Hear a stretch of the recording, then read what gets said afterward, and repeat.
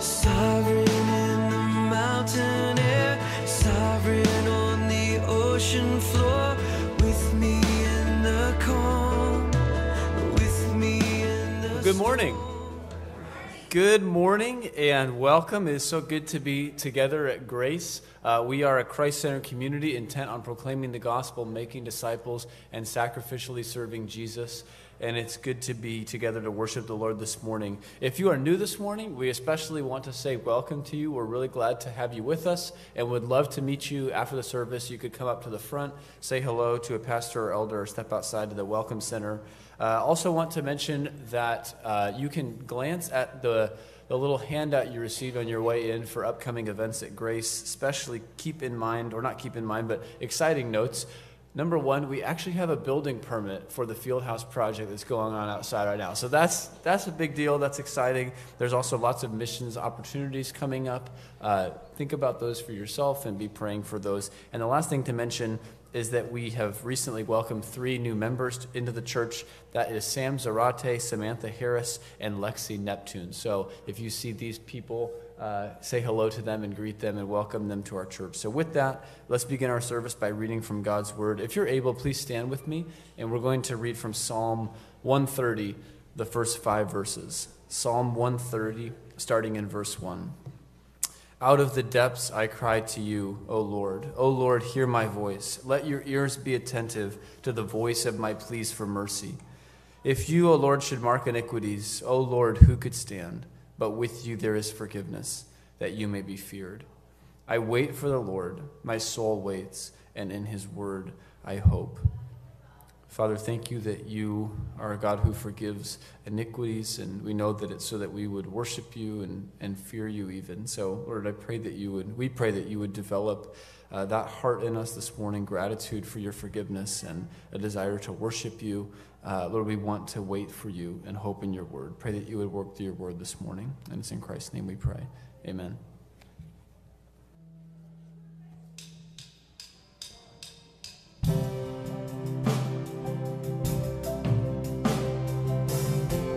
Amen. It's a joy to see you this morning, Grace Church. We look forward to worshiping with you. And we're going to begin by singing Fairest Lord Jesus, ruler of all nature.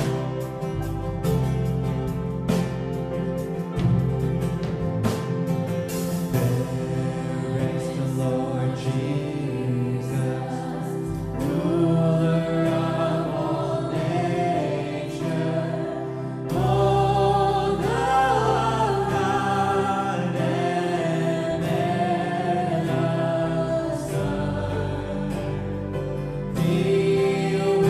I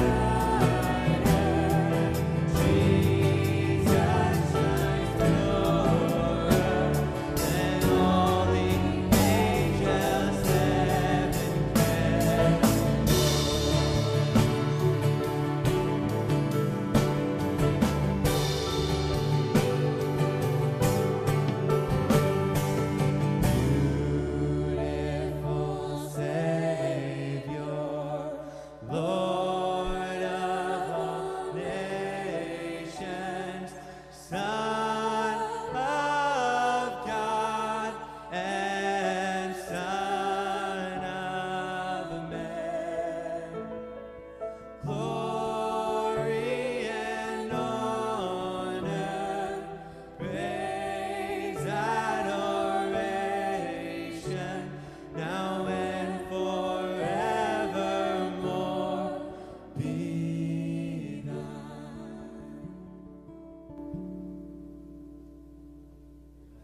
Our scripture reading this morning comes from the book of Ephesians, chapter 4. If you have your Bible, please turn there with me. We'll be reading verses 1 through 6 together. Honor for God and his perfect, inerrant, authoritative, sufficient word. Ephesians chapter 4, starting in verse 1. I, therefore, a prisoner for the Lord, urge you to walk in a manner worthy of the calling to which you have been called, with all humility and gentleness, with patience, bearing with one another in love, eager to maintain the unity of the Spirit in the bond of peace. There is one body and one Spirit, just as you were called to the one hope that belongs to your call, one Lord, one faith, one baptism, one God and Father of all, who is over all and through all and in all. You may be seated. And let's go together to the Lord in prayer right now. Father, we call on you as the one true God of all of the universe and all of the creation. Thank you that you have united us in one hope, one call, one Lord, one faith, one baptism, and all under you as our God and Father. Thank you for the unity that we share as your people who've been bought by the blood of Christ and given new life and a new identity as people who've been united with him and who share in his life and have entered into a relationship with you. Lord, we pray that you would continually, because of these things, make us a humble people who desire to worship you, to obey your word, to prioritize each other above our own good and our own needs. Would you help us to strive for the single-mindedness that Paul writes about in Ephesians and Philippians and other letters, that we would share one mind, be united in one spirit, strive together for the faith of the gospel. Lord, would you allow us to do that? We want your name to be lifted up and exalted through us and in us. We want you to be regarded as holy and worthy of all worship and praise. And so, Lord, we pray that that effect would spread even outward from Grace Church of Orange to the surrounding community. Thank you that you have sent your Spirit to convict the world. And so we pray that you would help us to be faithful in our task to pursue the discipling of the nations and locally around us. Lord, we just pray that you would be turning people from darkness to light, that you would be drawing people out of death and into life in Christ, that you'd help us in our individual lives and with the relationships that you've placed around us to be faithful to speak of Christ to others, and we pray that you would be drawing people to trust in Christ. We pray for the churches around us as well, that you would be working through all of the faithful churches that preach the gospel and who live lives of worship. Pray that you would allow people to be moved by the influence of your Spirit as your word is going out in all of these different gatherings, and that people would be coming to find life in Christ. But we also, we just want to lift up to you this morning all the practical needs in our church body. There are so many pain points, difficulties, some on account of our own sin and bad choices, many because of your providence in our lives. And Lord, we lift these things up to you. Pray for those who are sick in the body right now and ask that you would give them comfort and peace in the middle of that. Pray for those who are going through challenging times with family or other relationships, and pray for your grace and wisdom. Lord, we want to lift up Eric and Kayleen Rice-Mueller as they're leaving Orange County and moving to Kentucky and have already become connected with a church on the other side. We pray that you would just bless them as they go. Would you allow them to be an encouragement and a blessing to the people that they end up connecting with there. Pray that you would fill their lives with strong relationships and good friendships in the church, and that you would use them for your purposes there in exciting ways. And we're going to miss them as well, Lord. So just pray that you'd give us grace as we see them on their way, and we're so thankful for them. Lord, there are many needs, but most of all, we know our need for your forgiveness and grace. So, Lord, we pray that you would extend mercy to us for all of our sins. Would you draw us close to yourself as we draw near to you? Would you open our eyes this morning to see the glory of Christ as it's displayed to us in your word? Would you give our our minds and hearts a receptivity to your word. And we pray that you would continue your work of transforming us as your people from one degree of glory to the next as we gaze upon who Jesus is and behold his glory. So, Lord, we pray that you would be at work among us this morning, and it's in Christ's name. Amen.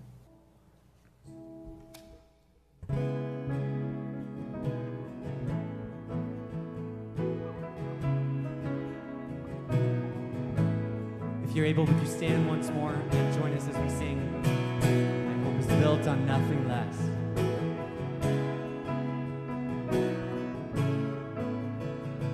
My hope is built on nothing less than Jesus' blood and righteousness. I dare not trust the sweetest frame, but wholly lean on Jesus' name. On Christ the solid rock I stand, all other ground is sinking sand. All other ground is sinking sand.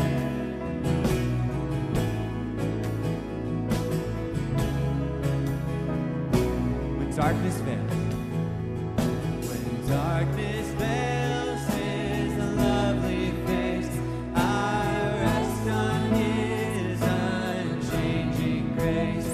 In every high and stormy gale, my anchor holds within the veil. On Christ the solid rock I stand, all other ground is sinking sand.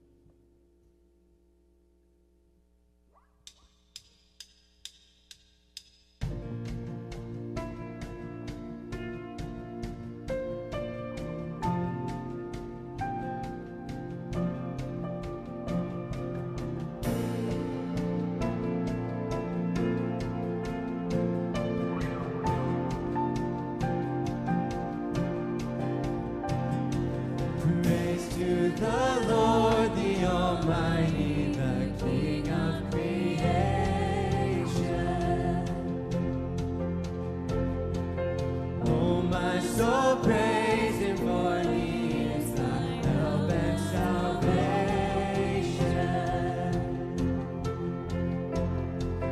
All ye who hear, now to His temple draw near. Join me in glad adoration.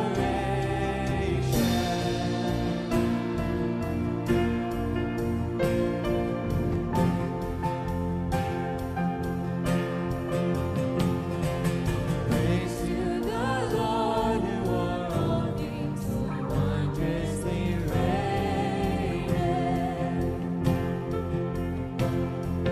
Shelters thee under His wings, your soul gently sustaineth.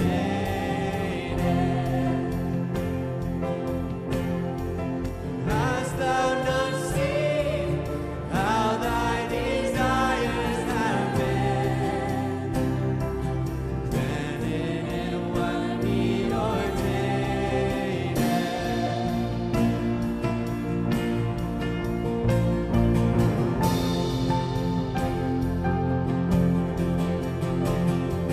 Praise to the Lord who doth prosper thy work and defend thee. Surely His goodness and mercy you daily attend thee.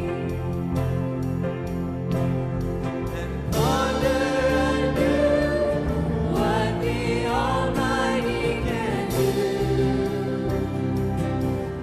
With His love He befriend thee.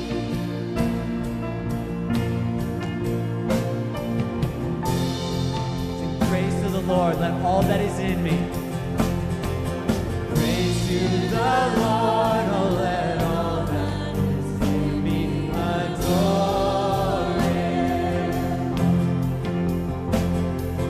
All that hath life and breath come now with praises before Him. Let the young man sound from His people again.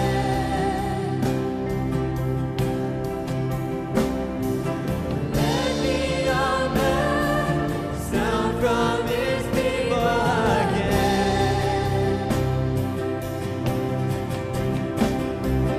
Let the young man sound from His people again.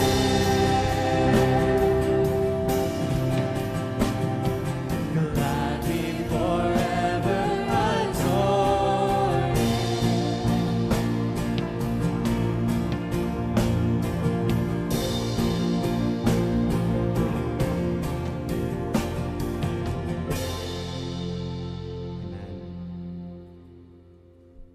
Holy God, we have the joy of singing to you, the Lord, the Almighty.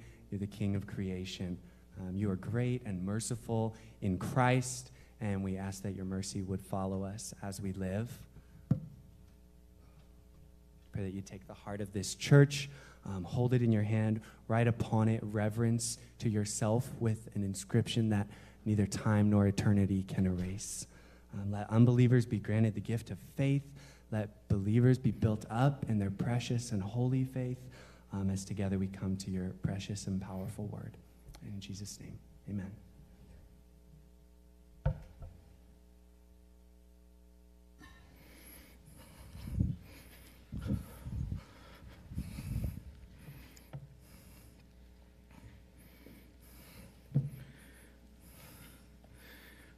We live in a world of names. We name people and places and pets. Some are serious: Frank, Kristen, Alan, Emily. Some are silly: Fido, Scruffy. I heard of a cat named Pumpkin. I once had a pet zebra finch named Dexter. Grandkids call their grandparents by endearing names: Grandma, Grandpa, Papa, Mimi, and more. Your name identifies you. God's name identifies him. Bible names, though, are different. They have a background, and they describe who people are. The Old Testament celebrates the fact that God made his name known to Israel. Name, God himself, as he has revealed himself in his word and his ways. And at the heart of God's self-revelation is the name by which he told Israel to invoke him, Yahweh. It's found 6,518 times in the Bible. God, who is all holy and present and powerful, all-knowing, all-sufficient.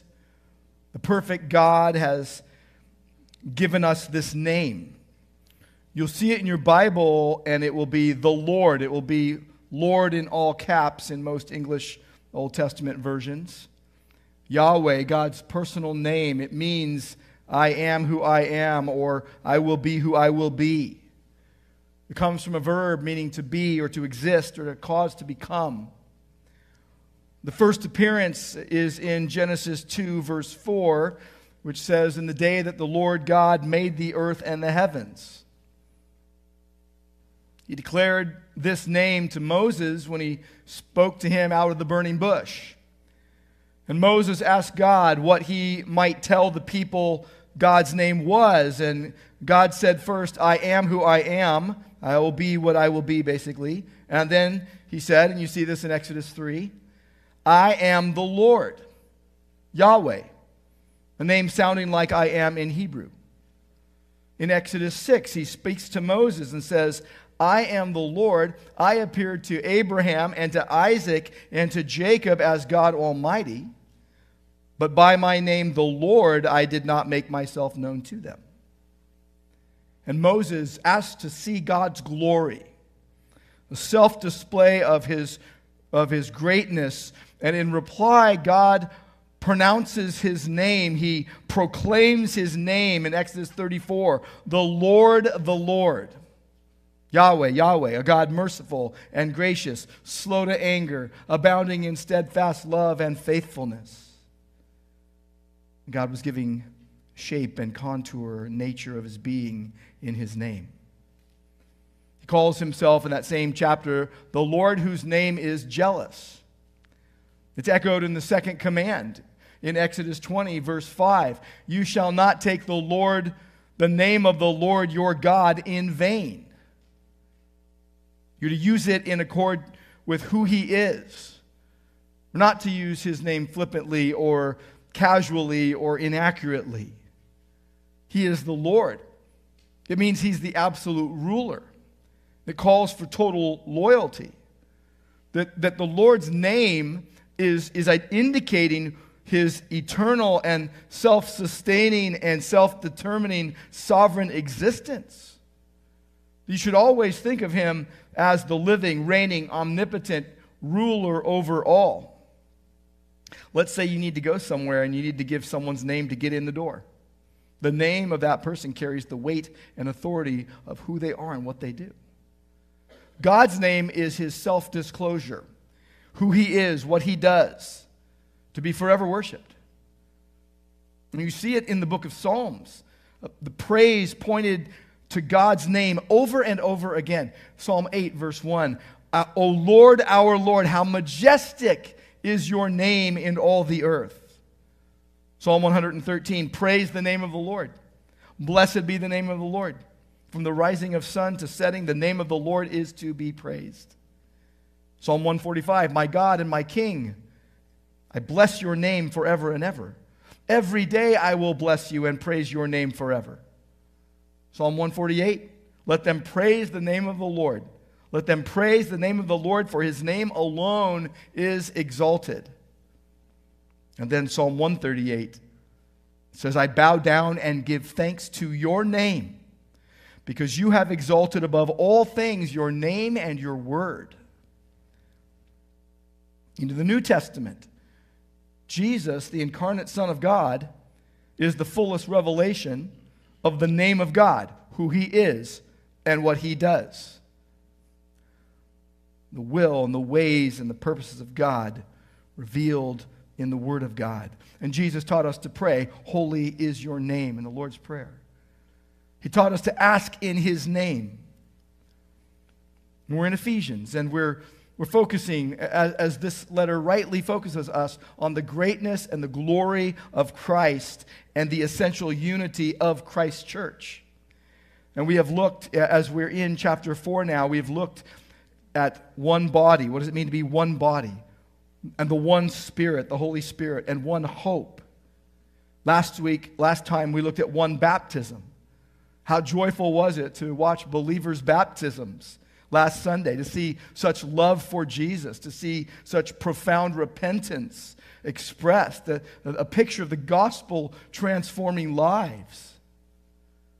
And now in Ephesians 4, as we continue focusing on our oneness in Christ in the church, we come to one Lord. And I want us to consider 3 questions about this one Lord. Who is this one Lord? What does he do? How shall we respond? Who is this one Lord? When we speak of our oneness in Christ, in the body of Christ for Christians, and how there is one Lord over the church in whom we live and move and have our being, when you hear that, as a believer, bells should be ringing and alarms going off. You should be thinking, the one Lord is the Lord God. And given the glory of his name and his glorious self-revelation in creation and in the new creation by sovereign grace, that's the Lord Jesus Christ. Jesus, he is God. He is the one Lord. He is the one Master to whom all Christians owe absolute allegiance. And here in Ephesians 4, verse 5, we read, one Lord, one faith, one baptism. There is one Lord. The Greek word is kurios. It refers to Christ Jesus, whose lordship as the Messiah is highlighted in Ephesians.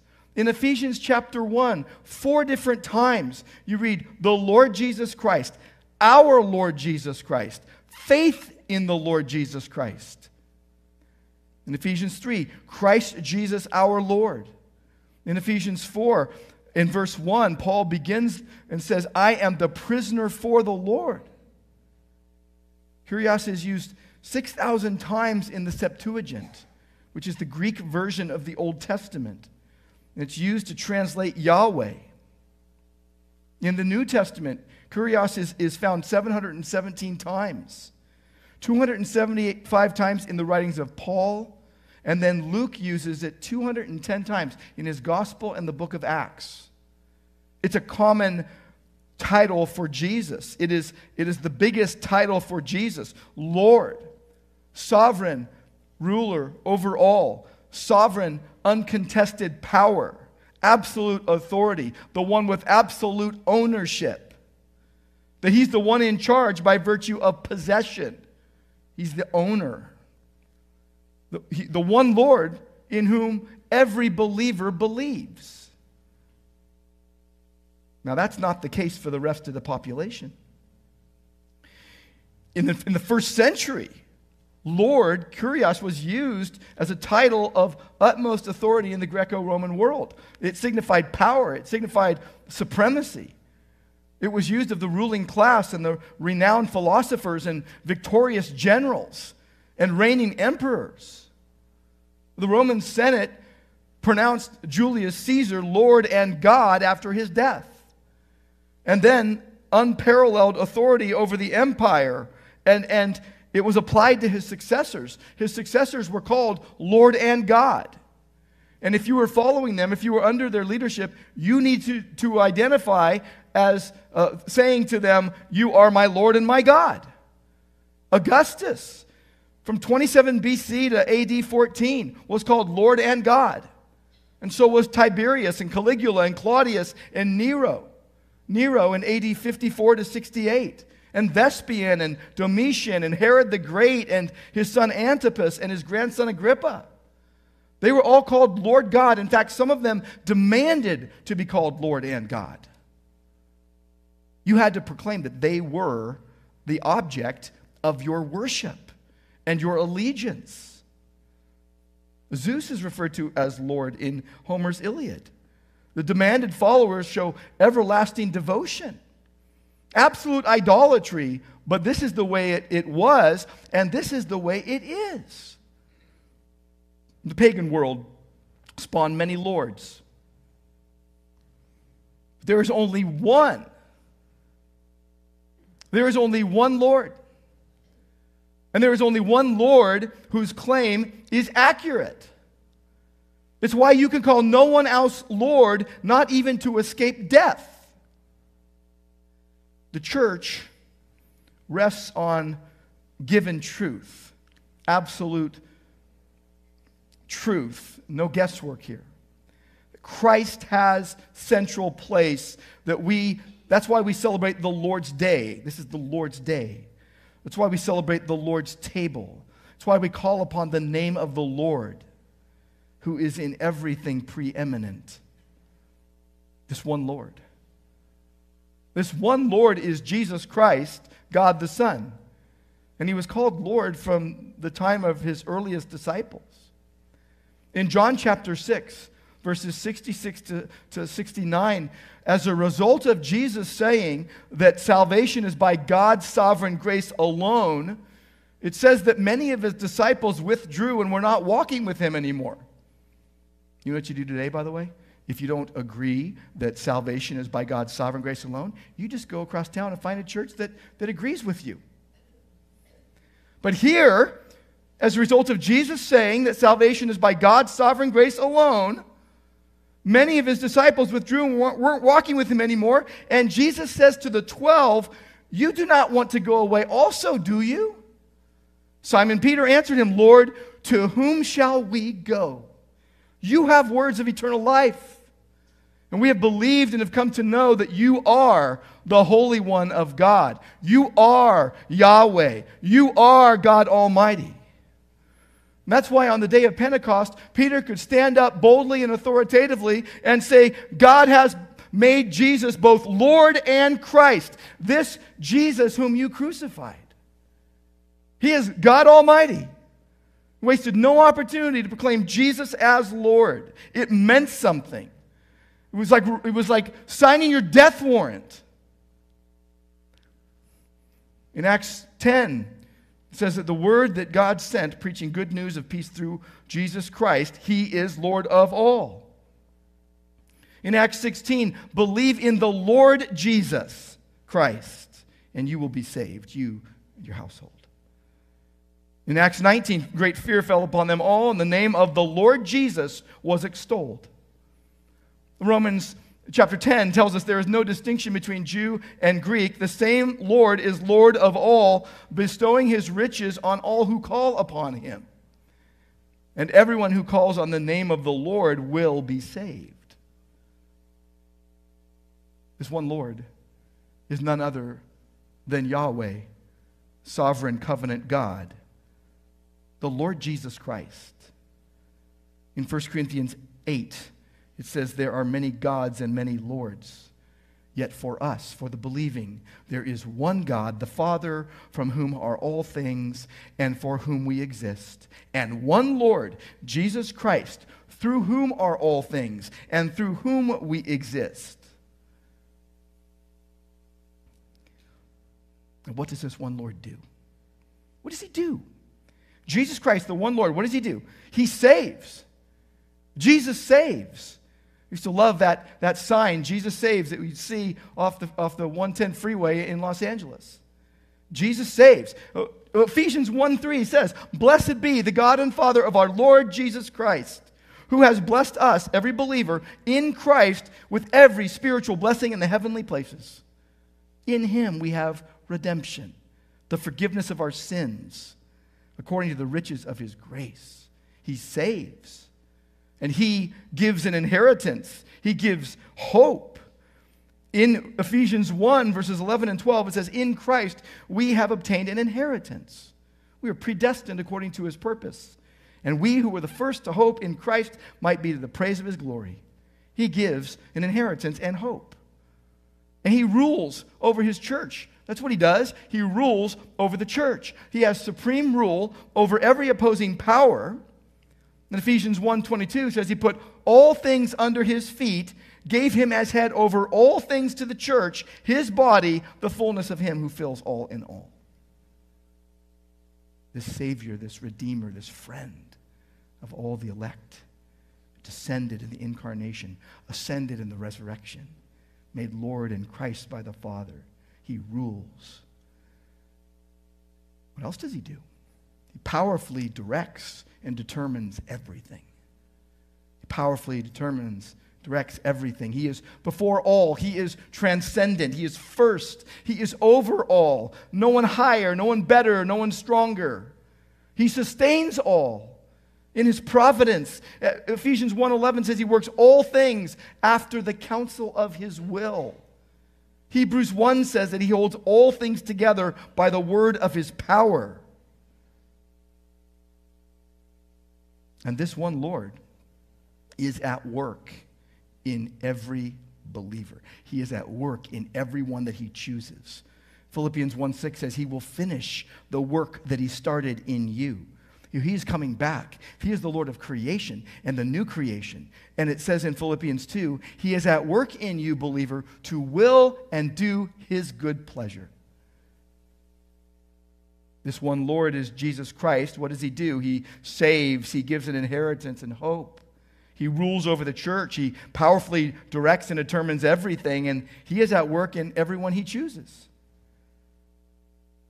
But the third question is the one should be most pressing on our minds.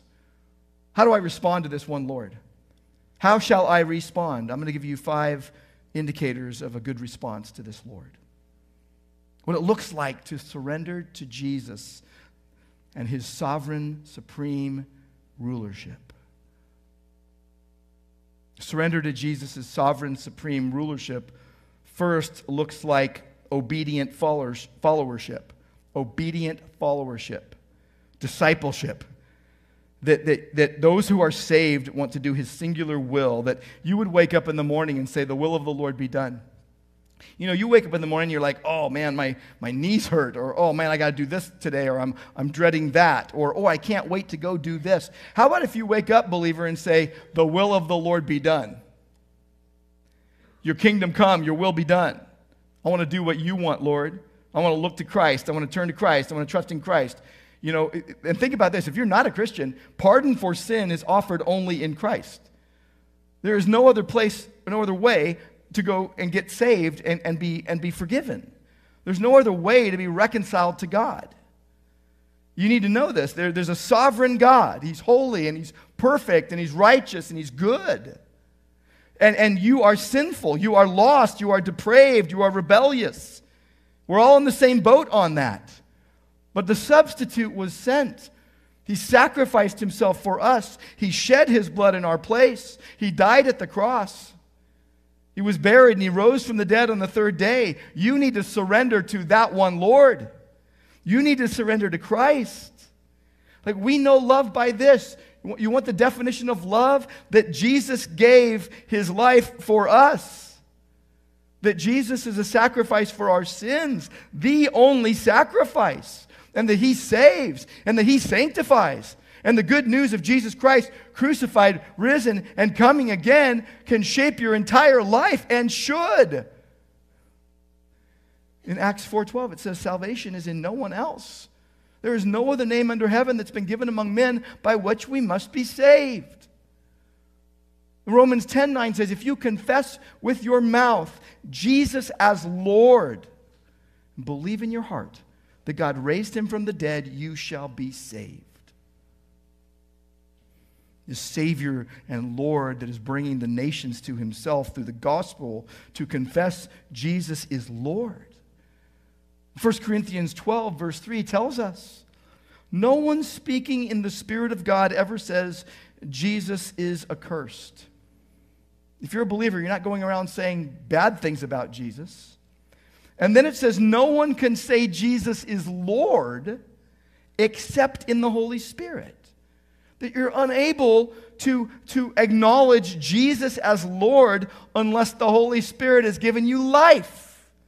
That you, as Jesus said, you must be born again. You must be born of God if you want to have eternal life. If you would have eternal life. And there is one Lord. You need to yield to that one Lord. If you're not a believer today, you need to yield to that one Lord. And if you are a believer, you need to yield to that one Lord. Augustine said this once, Jesus Christ will be Lord of all, or he will not be Lord at all. Like, there's no halfway following of Jesus. Like, I'm going to be a follower of Jesus on Sunday, but I get Monday through Friday. That's not the way it works. You don't just get $5 worth of God. Sometimes my family really bugs me. We go to a gas station and they say, just put like a little bit in just to tide us over to get home. I'm like, oh no, we're on empty. We're going to fill the whole thing up. You need to have all of God. You don't just get $5 worth of God. Jesus said it this way, you can't serve two masters.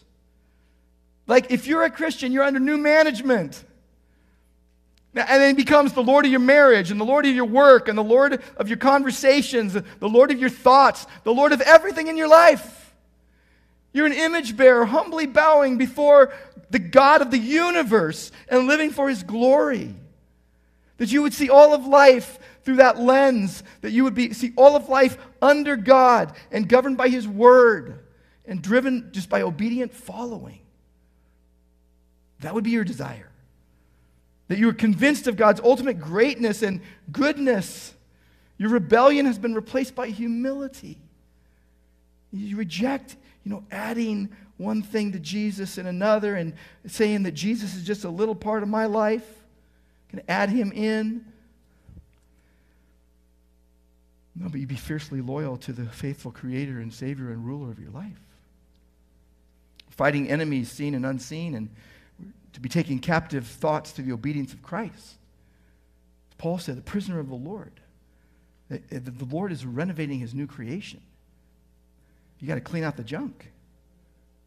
At our house, there is a long underground subterranean dryer vent. Those are words that should never be in the same sentence. I don't know what they were thinking. Long underground dryer vent. Subterranean, right there. What were they thinking, right?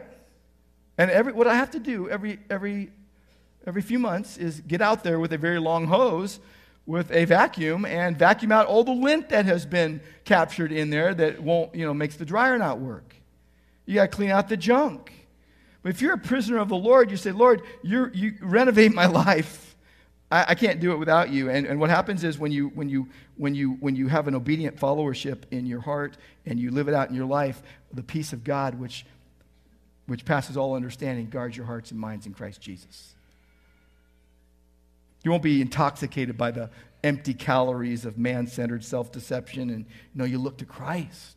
You accurately see him in his exclusive role as Lord. Because the source of strength, the strength you need in the Christian life, is in the Lord. Ephesians 6:10, be strong in the Lord and in the strength of his might. Like, surrender to Jesus and his supreme rulership. What it looks like is obedient followership. What else does it look like? Secondly, it looks like striving for accurate understanding of his will and ways via the word. That you would be striving, if you really are acknowledging the lordship of Christ, you're then every day striving for accurate understanding of his will and his ways via the word. Now, let's say you're not a believer and you know Christians. Do they live like that? Are they obediently following Jesus? And are they striving for an accurate understanding of the will and ways of God through the word? If you know them well, you would know. That Christian, that would mean that Jesus is Lord of your beliefs. You don't own them. The fear of the Lord is the instruction for wisdom. Before honor is humility. You have this reverent awe that helps guard your heart against pride, that allows thoughts to dominate and drive your desires. And you let the truth transform your rebel heart. Your wandering heart that keeps going off in a different direction. That you say, wow, every word of Scripture is filled with glory because every word of Scripture points to the Lordship of Christ. And the Word protects your mind. It protects your mind against the onslaught of the world and the flesh and the devil. That you would find ultimate joy and ultimate worth in the word of the cross the world calls foolishness. And you know it's the wisdom of God. If you're born of the Spirit, if you're a Christian, you're born of the Spirit, then you're feeding on the sword of the Spirit, and you're taught by the Spirit. And you say, I'm dead to myself, and I'm alive to God, and God's at work in me. As Romans 14 says, if we live to the Lord, and if we die to the Lord. Whether we live or whether we die, we are the Lord's. To this end, Christ died and rose again to be Lord both of the dead and the living. To be absent from the body, believers, to be present with the Lord. Jesus is Lord of all. And you look around. And what do you see? You see people wrongly lording it over others, demanding things, acting as if they're in charge. Well, Jesus rightly reigns as Lord over his church. And if you're a believer today, that means he's Lord over your freedom. He's Lord over your growth in holiness. He's Lord over your heart. He's Lord over your joy and over your despair. He's Lord over your eternity. He's Lord over your choices and over your desires. And if you have a heart transformed by the Lord, you're going to hold his word in highest esteem. How'd you memorize the Lord's Prayer? How'd you memorize it? You said it over and over again. How'd you memorize the Pledge of Allegiance? Or the national anthem? Or all those movie quotes you can just rattle off at a moment's notice. How did you memorize those? You constantly dwelled on them. You repeatedly exposed yourself to them. And you marinated in those things, and they're in your mind. You got to marinate on the Word of God. You got to marinate in the truth. You got to meditate on Scripture. You got to think about it. That's how you pursue holiness. I mean, we're talking about lordship. Lordship is not finger-wagging false lordship, legalism. God is disappointed and mad at you. No. There's no condemnation for those who are in Christ Jesus. But it shouldn't lead you to no law or no limits or no standards. It's not this overly permissive non-lordship, which is license. You can do whatever you want. Freedom from one error doesn't push you to the other error. And it's not as if lordship is like stuck in the middle, wavering between legalism and license. No, it doesn't waver between legalism and license. It stands above those perversions of the gospel. And it shows forth Christ's magnificent glory. And what happens? Pride will just weasel its way into your life.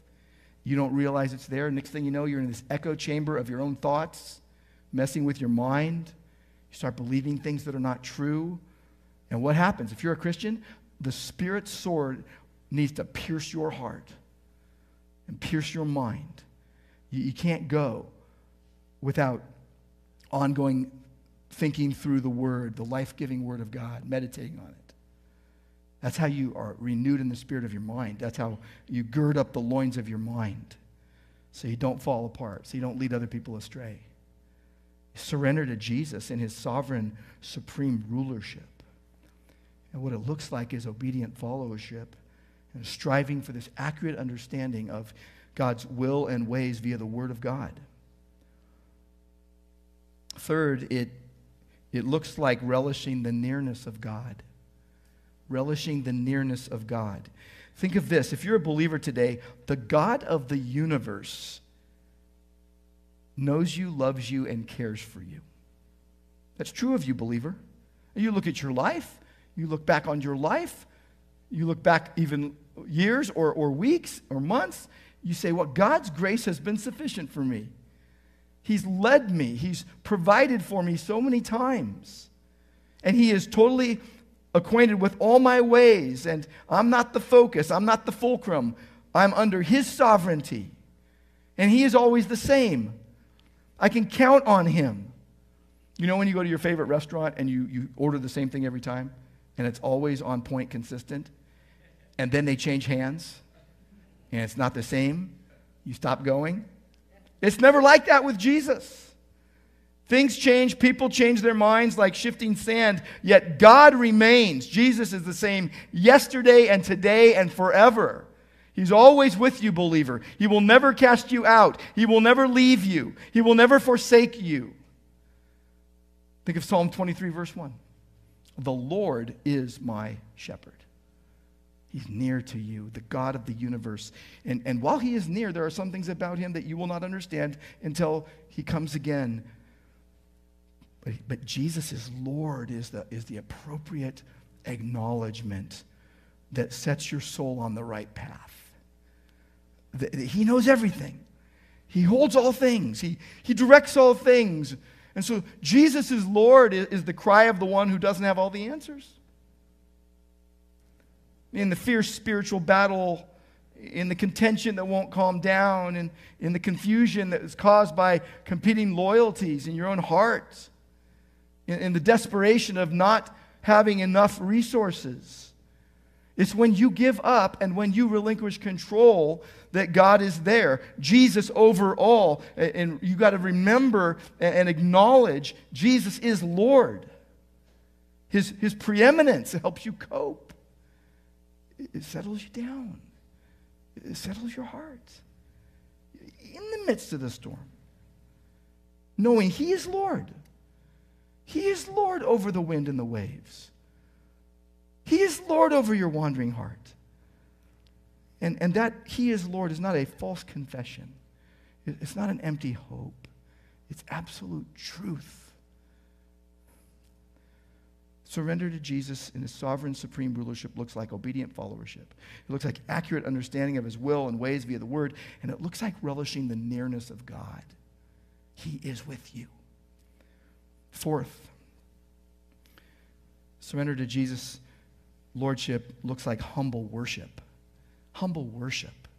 Was your heart and your mind permeated by biblical truth is just driven to worship. And I mean worship as a way of life, not worship just singing songs. I mean worship as a way of life. You know, Philippians 2:11 says this, every knee will bow and every tongue confess that Jesus Christ is Lord to the glory of God the Father. This is going to be. Every tongue will confess. Every knee will bow to Jesus the Lord, to the glory of God the Father. And it even says under the earth, those under the earth. Wow. That means that Jesus is Lord of the angelic forces, even evil demons. And they will be forced to admit that He is the victor. And they will show submission by prostrating before Him. They will literally admit it. They will openly acknowledge it. They will recognize it. They will proclaim it. And believer, you get to do that every day out of love for the one who first loved you. Is that not awesome? You surrender to Jesus, the sovereign, supreme rulership. It looks like obedient followership and accurately understanding His will and ways via the Word and relishing His nearness and humbly worshiping Him. And then fifth, it looks like defying idolatry. It looks like defying idolatry and intolerantly living to proclaim Christ as Lord. Intolerantly living to proclaim Christ as Lord. That if you're a tenderhearted Christian, you'll be intolerant of anything that might draw you away or someone else away from Christ. That we're to love the Lord, not the world. Don't follow the world above the Lord. Don't let the world push you into its mold. No, be transformed by the renewing of your mind. In 1 John 2, it says, do not love the world. It goes on to say, the world is passing away along with its desires. But whoever does the will of God remains forever. Eternal life. Eternal life. And you're in the middle right now of this battle. We're all in it, between the seen and the unseen. Things that are seen are temporary. The things that are unseen are eternal.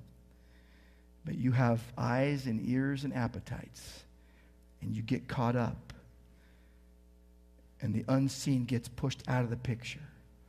It's like when you zoom in, but you can't zoom out. Get stuck. Think with me of Job and David. Think about both of them at the same time. Job and David, two men who went through a lot. Job due to the providence of God, David due to his sin. And they both cry out to God. And they are both saying all kinds of things to God. You might read what Job and David said at times and go, Why are they saying that to God? Is that inappropriate that they're saying that to God? Well, here's what you need to know. They cried out to God. They were defiantly rejecting idols and crying out and pouring their hearts out and saying all kinds of things to the only holy God. They were praying to the only Lord. They were defying the world. The people, including us, it happens, does it not? We're happy to add Jesus onto an already full agenda. It's like adding guac on the side. You want guac with that? You want some Jesus with that too? You want to live your life like a pagan, but then throw on some Jesus, wear a cross maybe? Tell people you're a Christian, but live like hell? You know what? Happy to give him a cameo appearance? Let me tell you what people can't stand. People can't stand a vocalized, center stage rulership of Jesus in a believer's life. And some Christians can't stand that because it ruins their fun. Because to them, life's all about fun. That way that seems right to man truly leads to death. Only in Christ is there life. Think with me about first century Christians. They were saying Jesus is Lord, just like we say Jesus is Lord. Except their proclamation of Jesus is Lord had a bit more weight on it than our thin proclamation of Jesus as Lord. See, first century Christians, they weren't set on fire by Nero and fed to wild beasts and put in boiling oil because they made a small confession or wore a cross around their neck. It wasn't because they thought Jesus was a good example that would help them in their life. No, they made a good, subversive, defiant confession and identified with the crucified, risen Savior, the Lord Jesus Christ, and they proclaimed and they lived out that truth that Jesus Christ is Lord, not Caesar or Nero. It's like if you stood up at the presidential inauguration and you actually go to it and they say, we want you to come up and say a few words. And you get up there and say, Jesus Christ is greater than the president. Well, they throw you out. They see you as a crazy. Or let's say you're at an award show and they pull you up on stage because you're getting an award and you say, Jesus Christ is coming back, and if you don't believe in him, you will spend eternity in hell. They will laugh you off the stage. Well, if you go to your local city council meeting and stand up and say, Jesus Christ is greater than the mayor. You blatant, bold humility in following Jesus as Lord. Now, here's the deal. Sorry, but you're not getting invited to the award show, and you're not getting one of those big awards. And you're not getting invited to the presidential, inauguration, most likely. You're not going to get most of these chances. Well, you can go to the city council. They'll let you do that. Put your name on the list. But how might that audacious, subversive, intolerant, defiant proclamation of Jesus Christ as is Lord play out in your life? Like where the rubber meets the road. Where the dust gets in between our toes. How about this? The next time you're tempted to lie, cheat, or steal, you say, I will not shame my Lord. How about the next time that you're tempted to waste hours doing nothing, you say, my Lord redeemed the time, so will I. How about the next time you want to bash someone behind their back, you say, Jesus is Lord. I'm not going to gossip. I'm not going to slander. How about the next time you sin? Don't just justify your actions. Say, Jesus is Lord. I need to make things right. How about the next time that you are tempted, you say, Jesus is Lord. Not this addiction. Not this pleasure.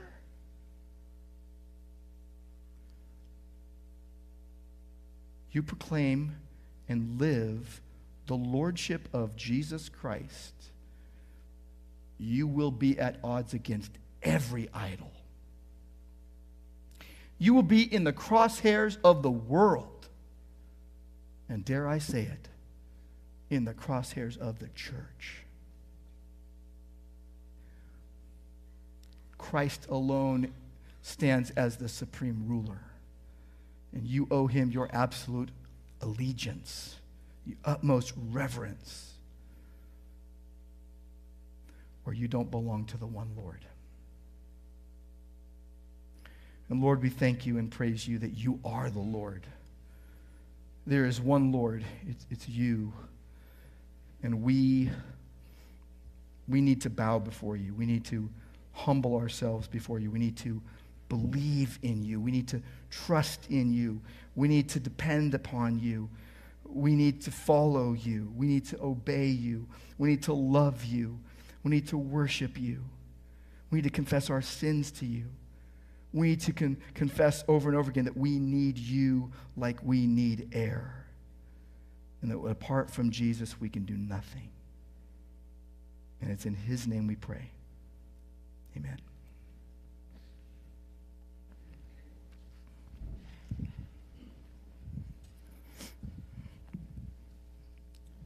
Amen. If you're able, would you stand as we close singing Psalm 62?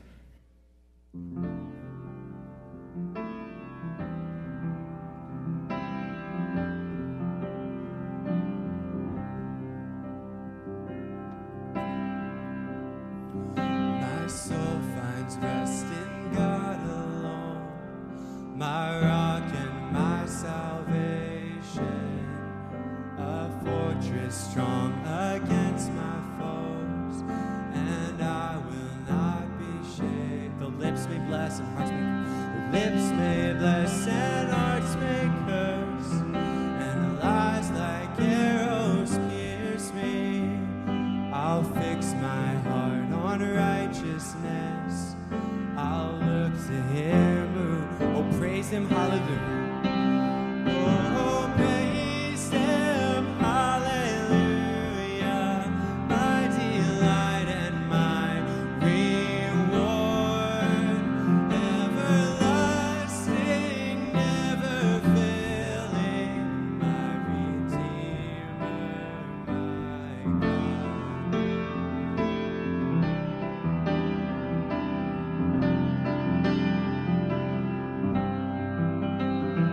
Find rest, my soul, in God alone, amid the world's temptations. When evil seeks to take a hold, I'll cling to my salvation.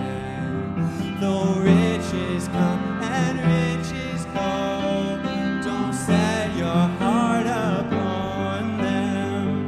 The fields of hope in which I sow are harvested in heaven. Oh, praise him, hallelujah, my delight and my reward. Everlasting, never failing, my Redeemer, my God.